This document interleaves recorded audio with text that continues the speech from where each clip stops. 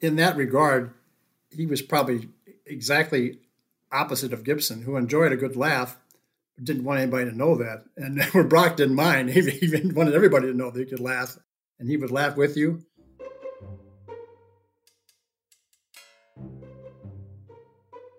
Hello, everybody, and welcome to the best podcast in baseball, brought to you by Closets by Design of St. Louis. I'm St. Louis Post-Dispatch baseball writer Derek Gould, joined this week by Hall of Famer Rick Hummel, because I thought, how better to end the year than to just share some stories, Rick, of the icons that we lost this year.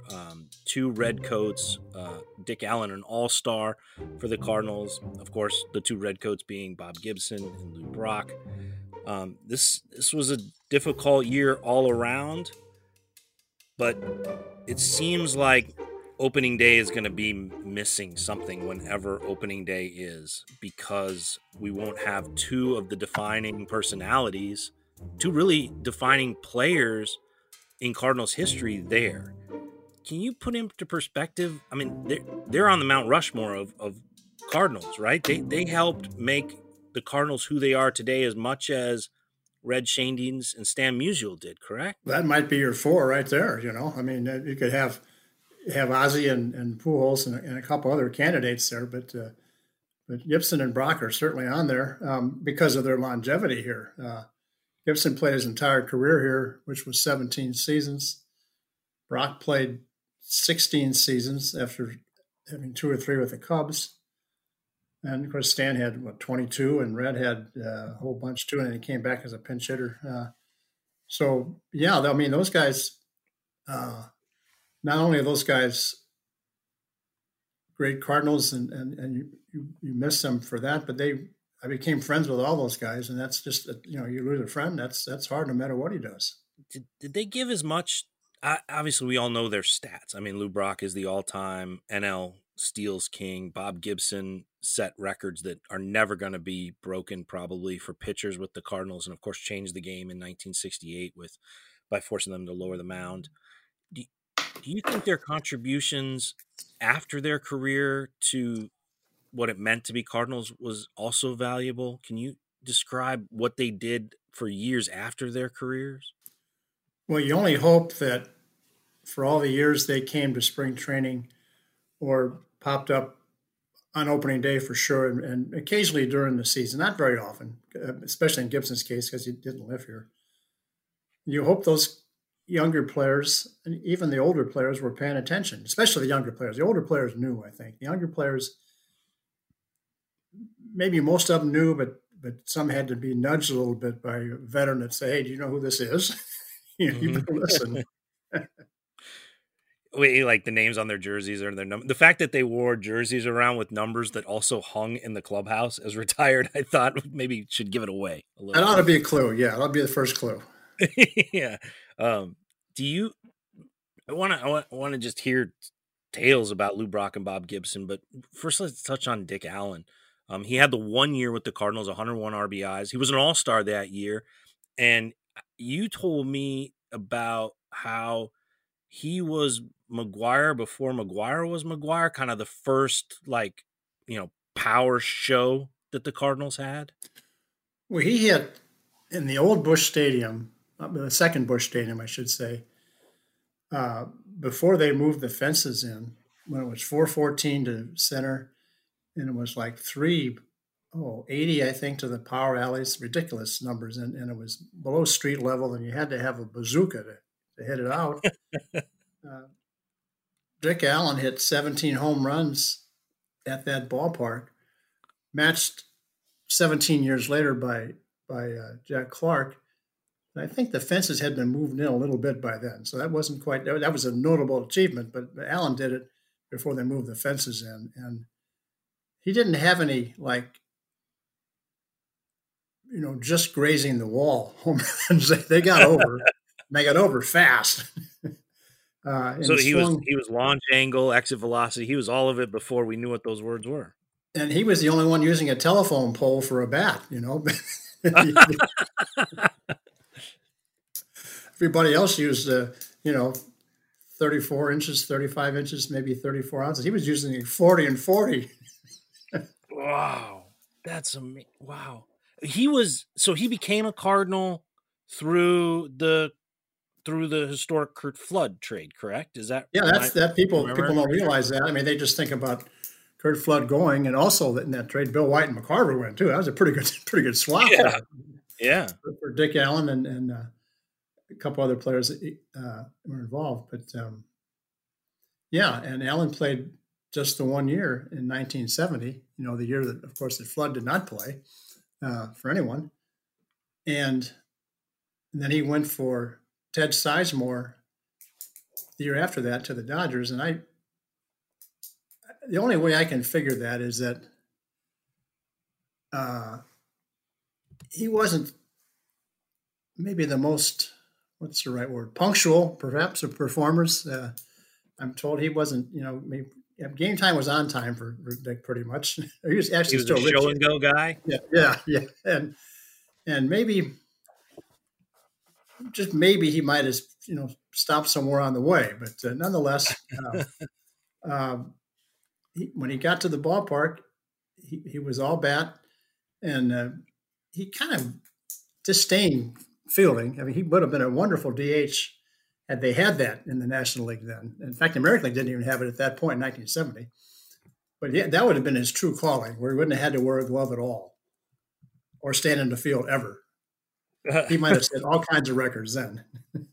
Because he would give some runs back on defense. He would hit the ball to him, and he wouldn't get to it, or he just wasn't interested in defense. But he was interested in hitting that ball over the wall. And he was a great average hitter too, and he could also run. I'm going to put you on the spot here. I mean, he never got more than 19% of the vote on the Hall of Fame ballot, and yet he's got some. Baseball Reference does this interesting thing where they sort of compare hitters. They use an algorithm to come up with a number to define a career and then compare it against other hitters. And you wrote recently against the guy who he actually has the highest comparative score, similar as far as similarity goes. And that's Ryan Braun. Also on this list is Lance Berkman, Reggie Smith, Ellis Burks, Nelson Cruz, current free agent. George Foster is on this. I mean, so it's sort of like the Hall of Very Good. Did you support his Hall of Fame candidacy? I did. During the voting process, he just didn't get enough support from the writers who had 15 shots at him, because he didn't much care for them either on a regular basis. He only wanted to hit. And I don't know if those writers held that against him. There were 400 and some that had to vote in those elections, and 380 to 400 had to vote for him. So that probably hurt him, his relationship with them. And also perhaps the fact that he never played on a championship team, never played in the playoffs, but then needed Ernie Banks. And he had no trouble getting in. Of course, Ernie had a little bit more cachet with the writers than Allen did. But I think those are the two things. And after that, in the Hall of Fame Overview Committee, of which I've been a member for about 20 years, we would consider Dick Allen every time that era came up. And he's had a couple sniffs at it. He missed by one vote the last time. What really hurt him was about maybe 5 years ago, the Hall wanted to add one more era. And he kind of fell in the middle between two of the new eras. And it was decided that he was more productive in the 60s than he was in the 70s, which is an awful tough call if you look at those numbers. But but he missed the next election for what it would have been his other era. He had to wait like 4 or 5 more years to get on at all, because it's just the way they broke the time frames on those things. So he should have been in already before now. And then of course, missing by only one vote, I guess it was 2 or 3 years ago, he surely would have made it had there been a vote this month at the winter meetings, which would have been in Dallas. Am I correct? Yep, yeah, in Dallas. It would have been a no contest. And he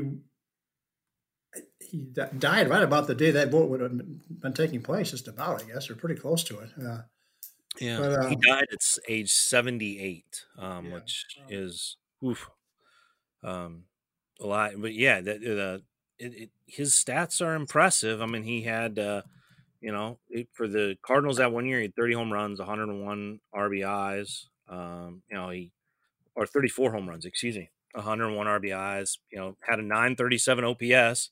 So while everybody's focused on the OPS that the Cardinals could use right now, gosh, 3 years later for the White Sox, he led the league in power. I mean, 37 home runs, 113 RBIs, 99 walks, a 1,000 OPS.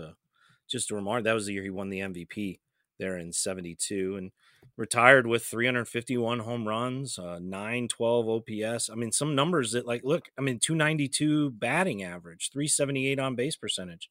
I mean, you wonder, those are the kind of rates that, well, I guess Albert Pujols is just below 300 now.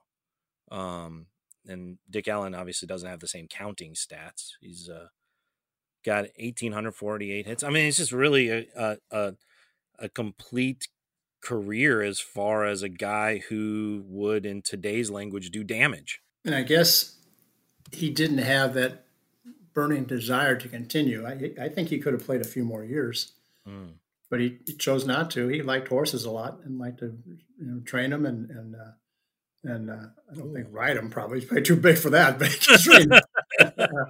I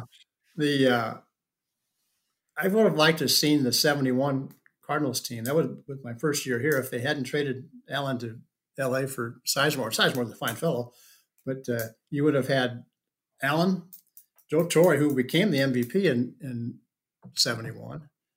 Ted Simmons was becoming of age as a regular catcher then. In fact, that started the dominoes moving. It got Torre to third base, and would have put Allen from third base to first base. But they had different first basemen. They had a succession of first basemen in 71, 72, like Joe Hagan, I think was Matty Alou played first base in some of those teams, and they just to have Allen and Torre back to back in a lineup with a young Ted Simmons with Lou Brock leading off, that'd be a pretty good offense. Yeah, and they only finished 7 games behind the Pirates that year. They won 9 games. The Pirates had a world championship team. The Pirates had a really good club then. That was maybe one of their best teams ever. Yeah, the Cardinals had the second best record in the National League. They just, were in the same division as the Pirates. They didn't have quite enough pitching to pull it off. They were good. They were really good. So I don't know. We'll never know, I guess. I mean, I'd like to have seen Dick Allen more than 1 year here, yeah. Well, we'll talk about Lou Brock and Bob Gibson for the rest of the podcast, but first I wanted to put kind of Dick Allen's career in perspective, not just with the 1 year sliver of his career that he spent here with St. Louis. I want to tell people about our sponsor. Imagine your home totally organized. Closets by Design of St. Louis can help you get organized with 40% off plus an additional 15% off and get free installation. Call 1-800-BY-DESIGN today. That's 1-800-BYDESIGN, 1-800-BY-DESIGN. Closets by Design of St. Louis, the official sponsor of the best podcast in baseball. Every spring training, Rick, when I would go to the ballpark and it would be the week, 2 weeks that Bob Gibson was there, he would greet me with about the same phrase, expressing wonderment that they had kept me employed for another year. He would say, they're still paying you to do this. They still pay you to write baseball. You're still pulling one over on them. It was a different phrase, but same sentiment. That was a term of endearment, though. Oh, okay.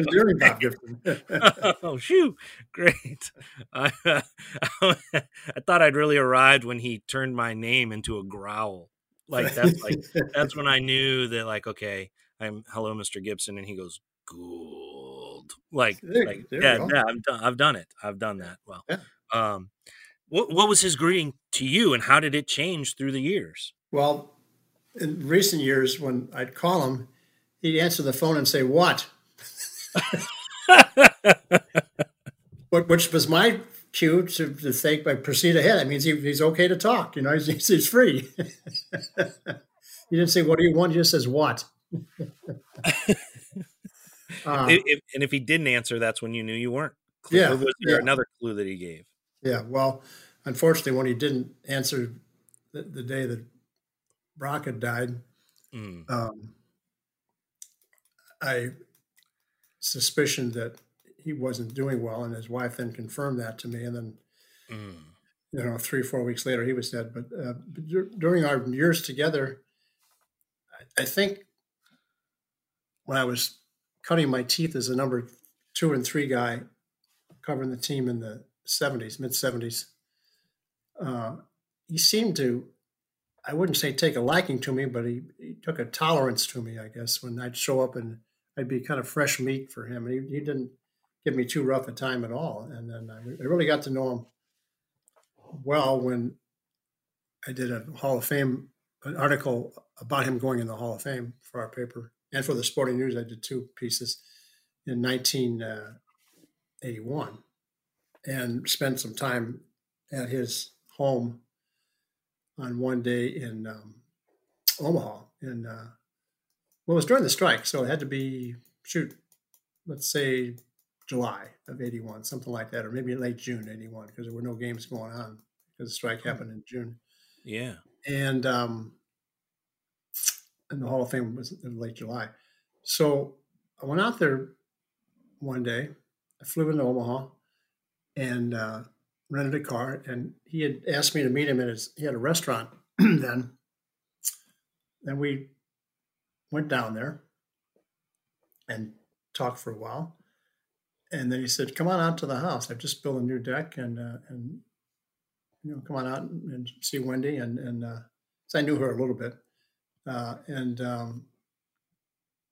got out there and we talked some more.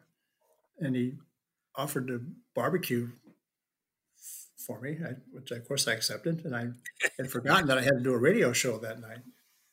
And I told him that, and he said, "That's okay. We'll wait till you're done to eat." This is Bob Gibson saying this now. It's astonishing. So I did that. He did that. We talked some more. We went down to the restaurant again, had a few more drinks, and now I got there about noon, and now it's about 9, 10 o'clock, and we're getting ready to go. I'm going back to the hotel. I'm going to fly back here the next morning. He's going home.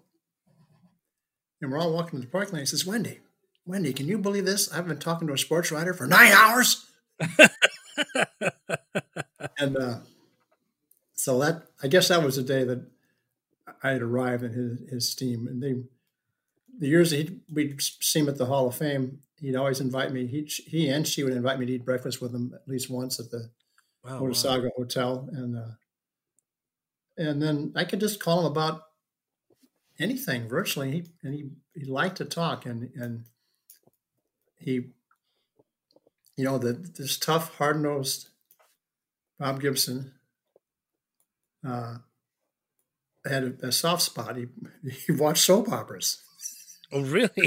Wow. He watched, Young and the Restless was his favorite, I think. But I had to make sure I didn't call during those particular times when they were on. Yeah. A couple times I did. That'll make a Cardinal fan really happy, because a Cardinal fan writes for Young and the Restless. Yeah. So I annoyed him a couple times when I'd forgotten what times those were on. I'm not a big fan of those myself. But so many things. He would, even when this strange year of statistics came up, I asked him if he would be all right with it if somebody had a lower ERA than 1.12, even though it was only a 60-game schedule. I said, yeah, that's all right. If they can do that, more power to them. I mean, Trevor Bauer got to 173, which is excellent, but that's still hard to get to 1.12, no matter if it's a 5-game schedule, Yeah. Might be easier as a reliever these days, but yeah. The thing about, there's so many things about him. He has stats galore too, including that 68 season, but the stat that I don't think anybody will ever come close to topping or even equaling is he made 9 World Series starts. And in those starts, the bullpen pitched 1 inning. Wow. He pitched 81 innings, which is 9 per game, because one of the games went 10. And in one of the games, he went only 8, that adding up to 81. So the bullpen pitched 1 inning out of 9 World Series starts. 2 available. Wow. What do you think was his? Did you get a sense? Did he volunteer, or did you ask? Of all the things he accomplished, what maybe he? I don't know if I guess the phrase is most proud of, but maybe the one that he cherished. That's the word I'm looking for. What was the thing that he did that he most cherished? I think the game when he beat Boston and Lonborg, Game 7 at Fenway Park in 1967, and he had a home run in that game off Lonborg. And that's the game, I think. It wasn't his greatest game ever, but it was a complete game, of course. And it was more complete because he had a home run. And there was a tale that made the rounds that before they stayed in Quincy, Mass, which is where the 2004 Cardinal team stayed, and didn't like it very much when they played the Red Sox in the World Series. but they didn't have breakfast.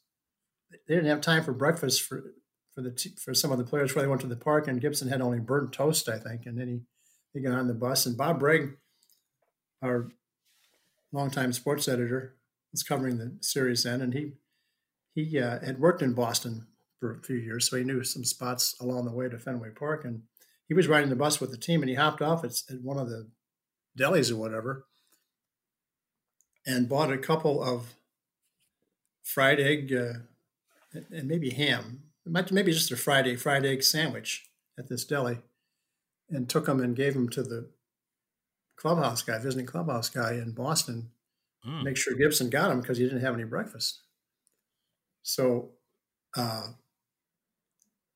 when Gibson performed like this, Brigg took great delight in helping to feed Bob Gibson on this momentous day. And Gibson, in fact, had not had a sandwich. He had one sandwich after the game, but didn't have one before the game. But it made for a great story anyway. That's fun. So I was going to ask you if you had a sandwich story, because I know the legend of the Brigg fried egg sandwich. One of the longest conversations I had with Bob Gibson in spring training was while he was eating lunch and talking about Stan Musial and his place in defining the Cardinals and everything. And I still have the tape of it, but he's talking between bites of of an egg sandwich. And so I wonder, I guess you have your barbecue story. Writer have some kind of meal story with Bob Gibson. He liked his wine too. He would come to the writers' dinner. We would honor him on many occasions just to make sure we would come, but he would insist. I think insist is the right word here too. He wouldn't just ask for, he would insist upon either champagne or really top shelf good wine. So we provided that for him, made sure he had that, and he was okay then. He said, okay, I'll be there. But you had to come through on your end.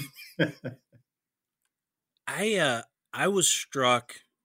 I saw him in spring training, and kept my respectful distance from him for many years. But I was struck most in 2006 after that Cardinals team beat the Tigers in Game 5, and the champagne celebration was going on and everything like that. And I'm pretty sure I remember this correctly. But the late Joe Strauss, you and I and Bernie Burwell, a lot of us were covering that and carrying on a conversation with Tony La Russa after the clincher, and he was adding to some of the things he said in the press conference. Walked into his office, and there Bob Gibson was waiting for him. And I thought that was such an interesting moment, because for years, and you heard this probably for a long time, Tony would say that it was Gibson that told him, you're not part of the club until you have a championship. Right. And there he was, in that celebration to almost welcome to the club, kind of. It was exactly it, yeah. And then those two guys had spent many a night together drinking wine and talking ball. And one time I got involved in the discussion, and it was late, and they were arguing back and forth. I said, look, neither one of you guys is making any sense at all. I'm out of here.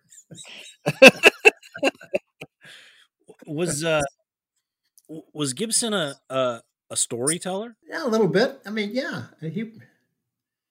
he would tell stories about, Red Shane Deans would go to the mound. Gibson, he was thinking Gibson was in trouble, and Red would say, "Well, how you doing? How you feeling?" And Gibson would kind of look toward the bullpen and say, "Who you got down there?" And Red would say, "So and so." Gibson says, "I'm fine." That's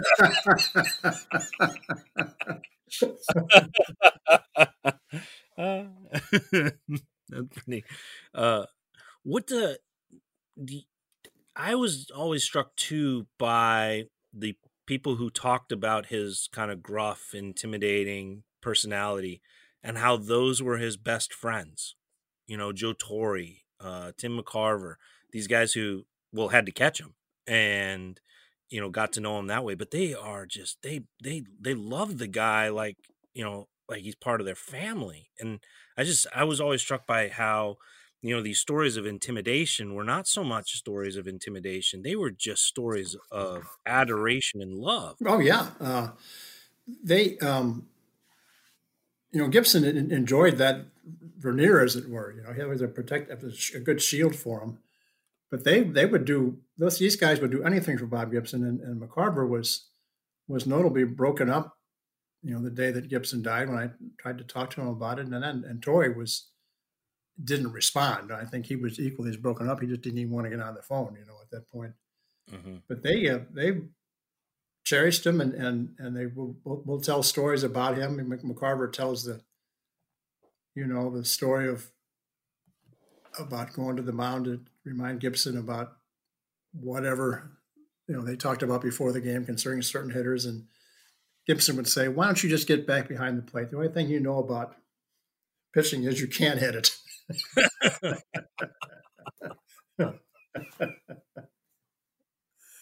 So they went. McCarver dutifully put his mask back on and walked back. That's right. Case closed. Through that time that you spent with him in Omaha, or even through the years, did you find him to offer more, to describe more, to open up about what his experience was like as a young player, particularly a young African-American player? Sometimes, but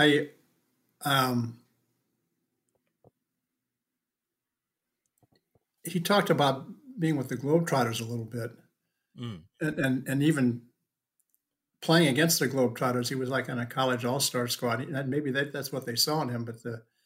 But when they had these exhibition games, when Gibson would play for the All-Stars, he was trying to win. He didn't get the idea that Globetrotters were supposed to win every game. He was playing to win. And they said, "Wait a minute, this is not how we do this. Just go along with the program here." I think he told me some stories about their lodging in spring training in St. Petersburg, for instance. And he thought one year he had a line on a really good place right next to the Al Lang Stadium. It was probably the previous Al Lang Stadium in St. Pete. And he goes in there and he says, "I'm Bob Gibson with maybe a third year in the league, maybe second year in the league. I'm Bob Gibson with the St. Louis Cardinals." And the guy behind the desk says, "Yes, go right through those doors. There'll be somebody to take care of you." We went right through the doors, and he was outside again. There was a car waiting to take him to a boarding house where the Yankees black players and the Cardinals black players were staying, and they were treated well there. But that was just, he was in this good hotel, and he said, "Well, just right through the double doors there, you'll be fine." He was down the street. Oh my gosh! Do you have a sense of how that drove him? Like, what did that play into the ferocity that he pitched with?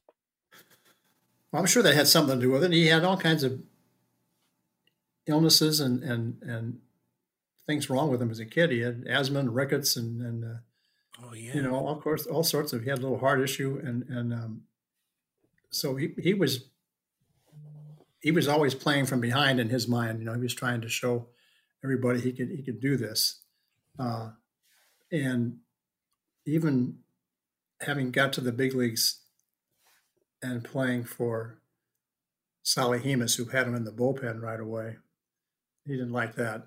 And he vowed to show Sally Hemus he could be a big league starter, and he was mostly under Johnny Keane, and then of course Red for all those other years.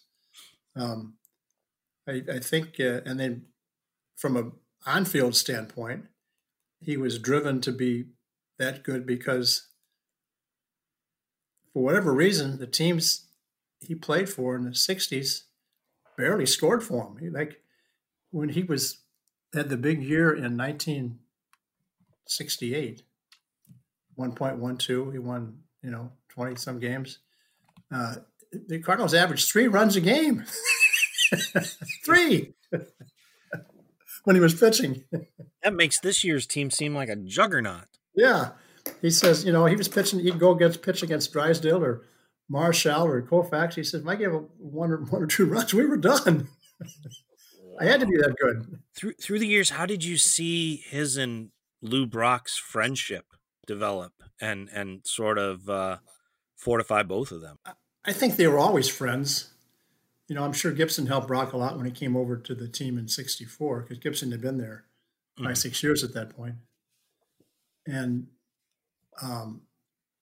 Brock was maybe not as confident as a younger player as he was later on after he achieved things.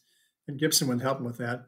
And Gibson would keep him loose. So Gibson was quite the class clown sometimes, even though he doesn't give you that side of him very often either, or didn't give you that side of him very often.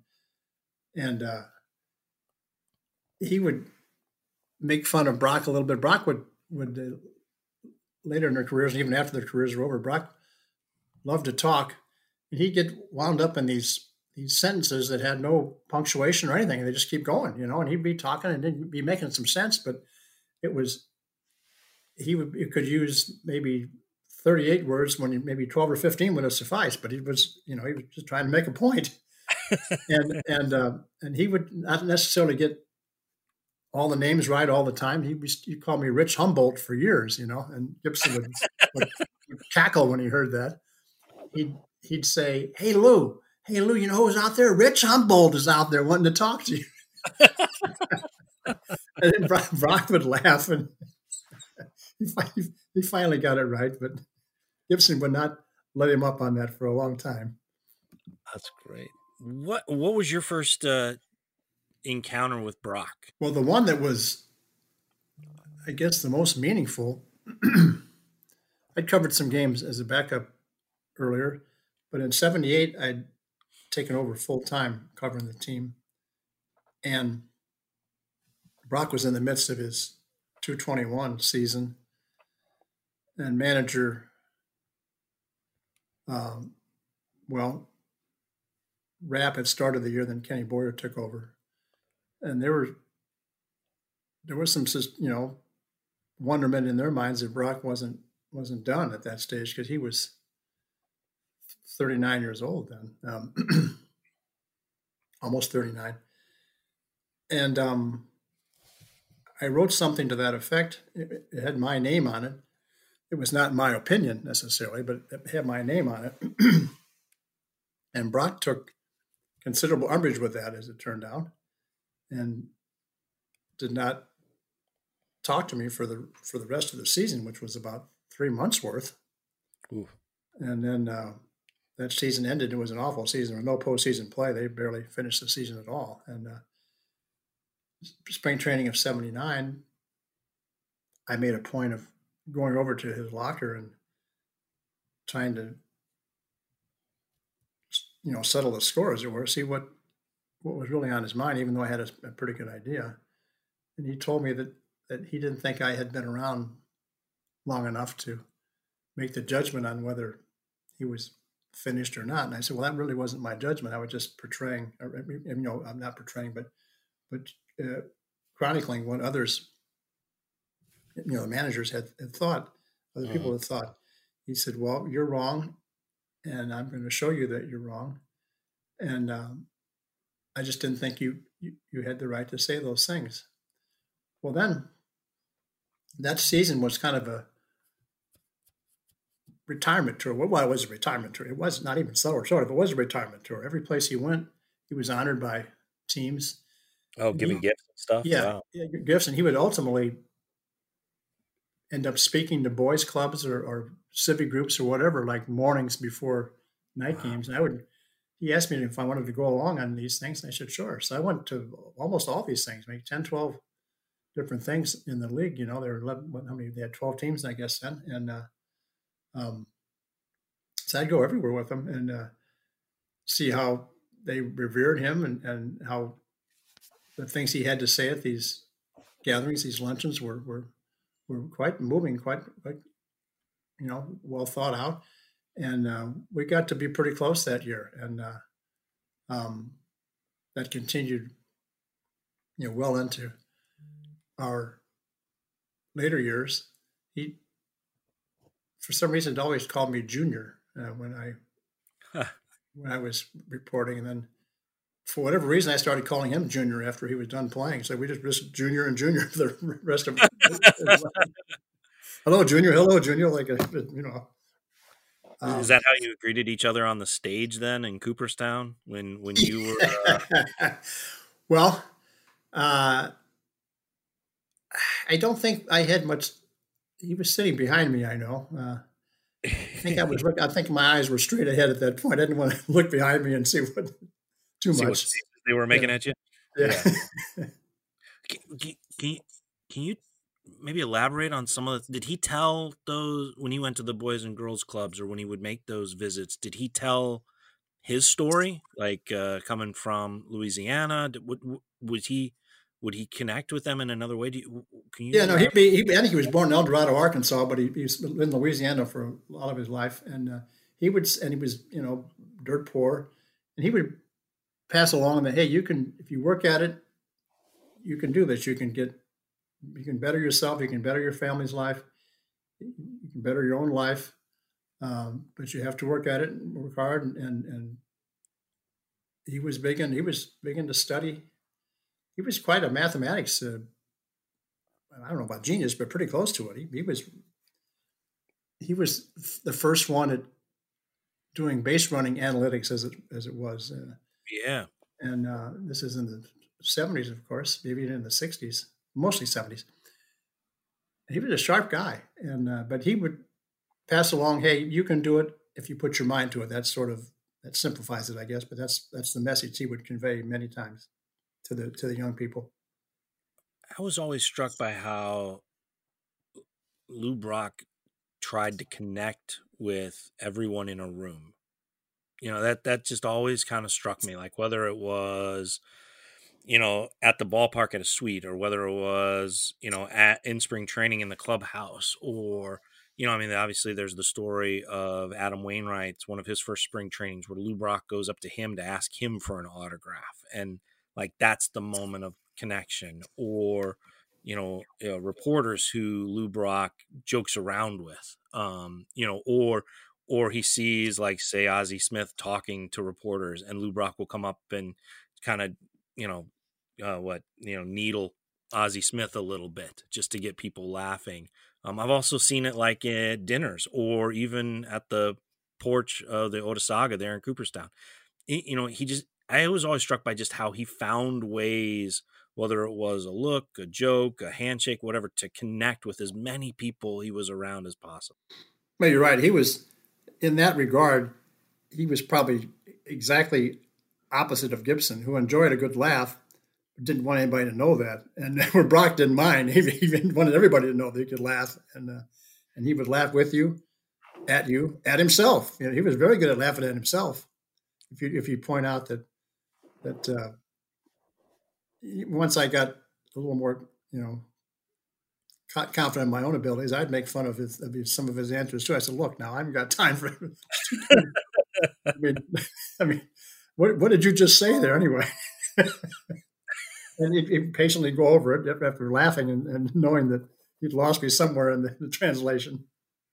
Do you know why he called St. Louis home, even after his playing career?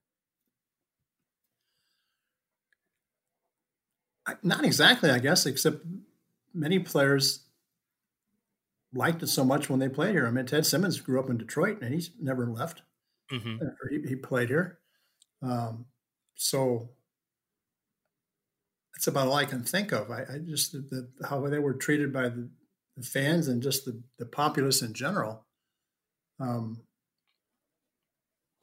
don't think Lou lived in Chicago in the years that he played for the Cubs. I think he went back to Louisiana. But he never left here. You're right. He did go as far as St. Charles.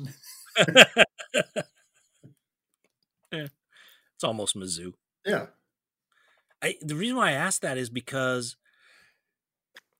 it seems like it's an unofficial thing, but that he took on a lot of the role as elder statesman ambassador of the Cardinals that, say, Musial had for so long. And I wondered if that was an appropriate description of it, because he lived here. He was obviously forever linked with the team, but very active, very gregarious. He would be out at charity events, and in some ways that he inherited that elder statesman role in public that the Musial had for a long time, and that now I guess Ozzie Smith has. I think you're right. And you're right about Lou taking the mantle from Stan. And the thing about Lou is that he wanted to be asked to do those things. He didn't, he just didn't do them because he felt an obligation to. He wanted to do them and was delighted when people asked, and maybe would volunteer if they didn't ask. One of my favorite stories that Lou tells is about all the things that can go wrong when you try to steal a base, and the bravery that it takes to go where a ball, a human, and a glove are all coming towards you. and this description that he would give of just all the things that can go wrong, and how base stealers are described as fast, but really he preferred them be described as daredevils. Yeah, that it was enlightening to hear him talk about base stealing and what a science it was.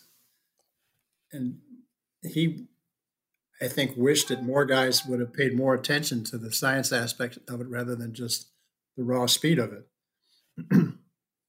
But he enjoyed, Whitey or somebody would bring him to camp as a base stealing coach, expert, as it were.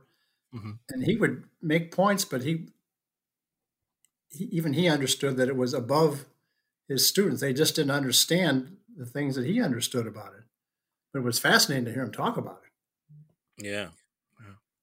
He had a pupil in Jose Oquendo who would listen to him, and I mean, I can only assume, because some of the things that they would say when I talked to, Mr. Brock about stealing bases, and then I would hear echoes of that, later in the year when talking to Jose Oquendo about taking leads or something like that.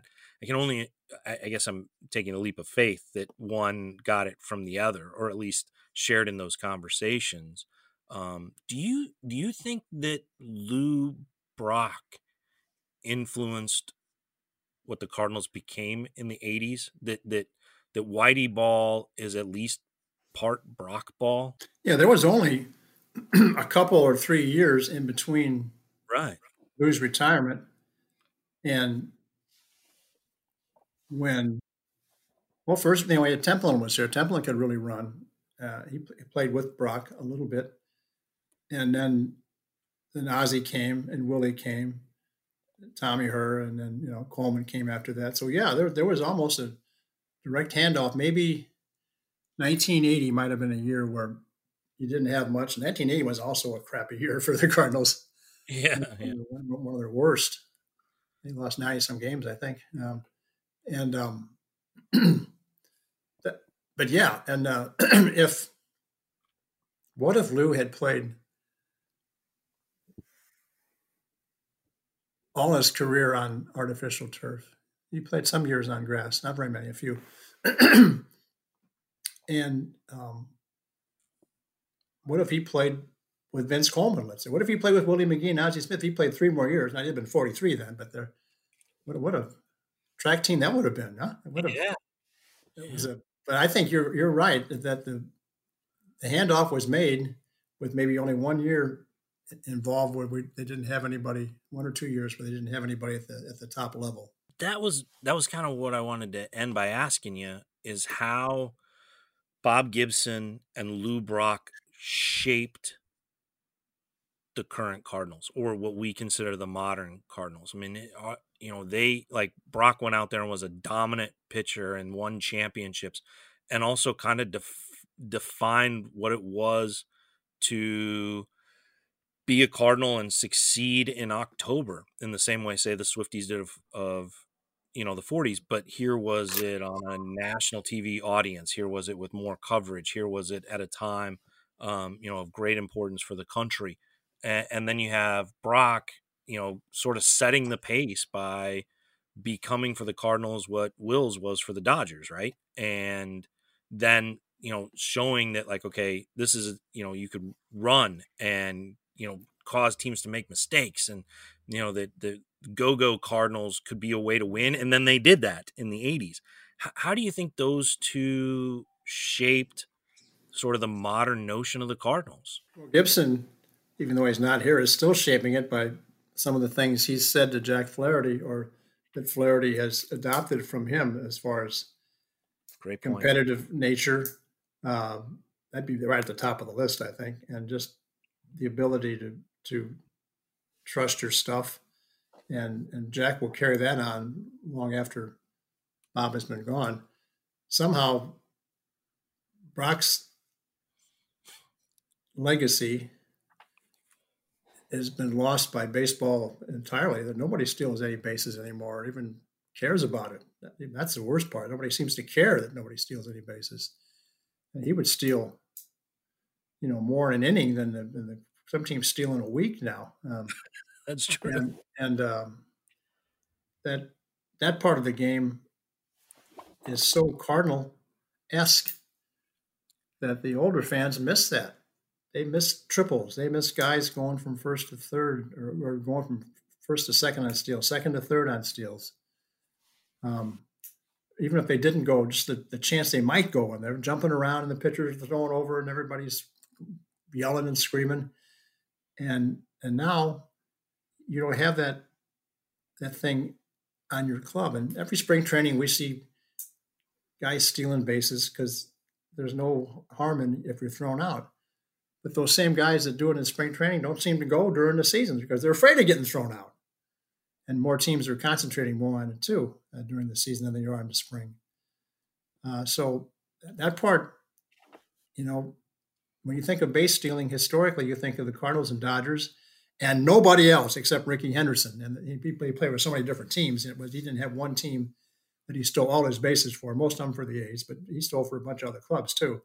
But the Cardinals and Dodgers always have been stealing bases since the 80s, or at least in your mind they have been, but they're not anymore. Yeah. Rickey Henderson paid for 32 teams because you have to count like the Long Island Ducks and the Newark Bears. Good point. Yeah. So then how do you think that's on the field? How do you think they shaped who the Cardinals are off the field? I think part of that, if any Cardinals, I hope all the Cardinals that are Cardinals right now have met and enjoyed both those guys and how they carry themselves, and just look up at those jerseys, either in spring training or framed in Busch Stadium now. And having seen these guys in the flesh can kind of tie in to how competitive they were, and by that, how successful they were, and that they had talents, but then these same players have talents. They wouldn't be in the same room. They wouldn't be in the big leagues if they didn't have talent too. So there is that to achieve to. That history of the Cardinals is something that I think players here would like to be part of. Would like to be part of world championship teams. Would like to be on the walls with those guys. They had met those guys and they were impressed by them. That's what I'm trying to describe multiple times, and I'm trying to search for the words for it, because over that sandwich, what Bob Gibson told me was that he said it felt like Stan Musial was present everywhere. Like the idea of the Cardinals was invented by Stan Musial. And so in trying to write the story that's coming out in the Post-Dispatch later about like the year in review for the Cardinals, I tried to come up with a way to describe what if Musial invented the Cardinals, this notion of the Cardinals, then Gibson and Brock, they really heightened it. They modernized it. Those were the words that I kept coming to. But you just described it well. They added to the royalty of it, essentially. I mean, this was living history. These were the kings of Cardinals past, and they were showing what was possible. So they gave the Cardinals added substance. Yeah. Because they were there to share it with the current players. You start from 1941 when Stan was here, and you go to 63, and by that point Gibson was here, and then Brock comes in 64, and you go to 79, and as we talked about a few moments ago, it was only a couple of years before Ozzie comes in 82. Yeah, and he will be. He is getting to that level of those other guys, even though he didn't start his career with the Cardinals, but neither did Brock. Brock and Ozzie both played a couple of years with other teams, one other team. And Ozzie will be in that same boat where he took it to 96. And then you're just 5 years from Pujols at that point. And that's what you have today. You know, those maybe 6 guys. I mean, you put Wainwright and Molina maybe as the last two on the train there, and you can start from 1942 to now with about 8 guys as your engineers. Wow.